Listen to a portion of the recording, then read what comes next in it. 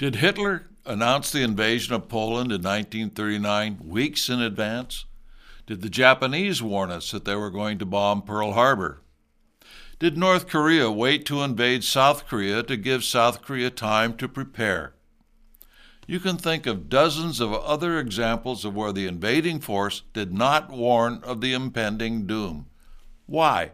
Simply because a surprise attack leads to the occupation of a substantial portion of the enemy's territory before they can mount a counterattack. Quite simple, really. Now we understand that modern satellite technology can see what armies are doing before they cross a border.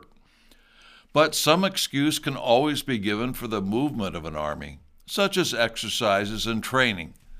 But saying, "Don't worry, we aren't going to do anything to invade you." Yet the rhetoric has been going back and forth for some time that Russia is going to invade Ukraine. Poland is right next to Ukraine, and we have had American servicemen there on training exercises for months. Each time they've been told they will be returned to the United States. Instead, their exercise has been extended. It seems that someone wants a war. War is performed for a number of reasons. A belligerent country wants the territory of their neighbor. The neighbor has to defend its integrity. World War I started supposedly because the Archduke of Austria was assassinated by a Serbian, so Germany had to fight France and England. Figure that one out. Someone wanted a war. The result of World War I was a complete remapping of Europe, which led to the Second World War. And in both cases, the case can be made that the end result the powers that be wanted was a one-world government they would run. First, the League of Nations, which didn't work out because America wouldn't become part of it. Then the result of World War II was the United Nations, formed ostensibly to stop all wars. Yet since we've become a member of the UN, we have fought war after war. We've been at war more than we've been at peace since forming the United Nations. Another reason that people go to war is to unite the people under a ruler that is failing. Nothing pulls people together as much as becoming involved in a war. They will put up with things they normally would not put up with, such as rationing, wage and price controls, shortages, curtailment of travel, incarceration of dangerous citizens, even the seizure of essential industry and business. All of these things happened to American citizens during World War II. It took 5 years to get rid of these controls after the war and return the businesses to their rightful owners. Since most of these things are not taught in schools today, most Americans do not realize the draconian measures made against our citizens by our own government during that war in the name of the war. Not all of the new regulations and taxes were removed once it was over. Are we seeing the beginning of a new war, wherein we will be dragged and feel the pinch of more and more government in the name of the war effort? Certainly, the popularity of Biden has hit an all-time low. People tend to fall in behind the nation's leader during a war. Even if they do not, the saying that comes up is, "Don't change horses in midstream," meaning don't change the country's leader during a time of crisis, such as a war. We have witnessed down through history the lack of concern for the people by those who start wars, or those who get their citizens involved in a war. Considering the gulf between our leaders and the lifestyle of our people, one has to wonder just what kind of game they are playing.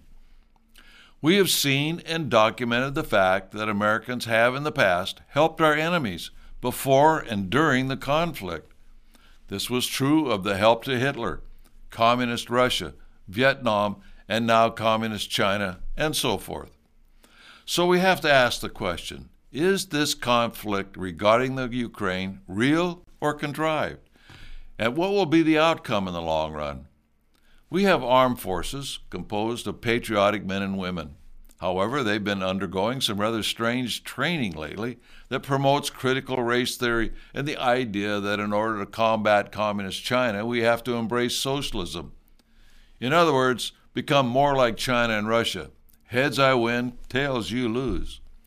For years, we've been warning people that a worldwide conspiracy of megalomaniacs exists to bring about a new world order. And part of the plan is to use war to bring it about. That the world would be divided first into A, B, and C through regionalism, and that A and B would fight C, and then A and C would fight B, and so forth, in a revolving strategy until the conditions were ripe for total merger into the New World Order to stop war. We may be seeing this beginning now. Only time will tell. If you'd studied real history, you would know that since the 1850s, the conspiratorial plan was for the United States, Russia, and China to rule the world. In the meantime, we need to educate our fellow citizens as to the dangers that we face from rising socialism and those who promote its agenda. We are still the strongest nation on earth and the most free. We have to remain so. Communism cannot win unless it is refreshed from outside by those who are part of the program here in the United States. Communism doesn't work when it comes to building wealth and a strong economy. It must be propped up by those who constitute the conspiracy here in the United States. We have a lot of work ahead of us, but the very idea that they are trying to control us through mandates and possibly war tells us that they are afraid of losing their grip on the people. People are getting wise to the plans for a new world order, and the powers that be must move quickly before they have their plans go awry. People are looking for answers and solutions. Now is the time to bear down even more in our educational efforts on the American people, and then organize them into effective chapters of the John Birch Society.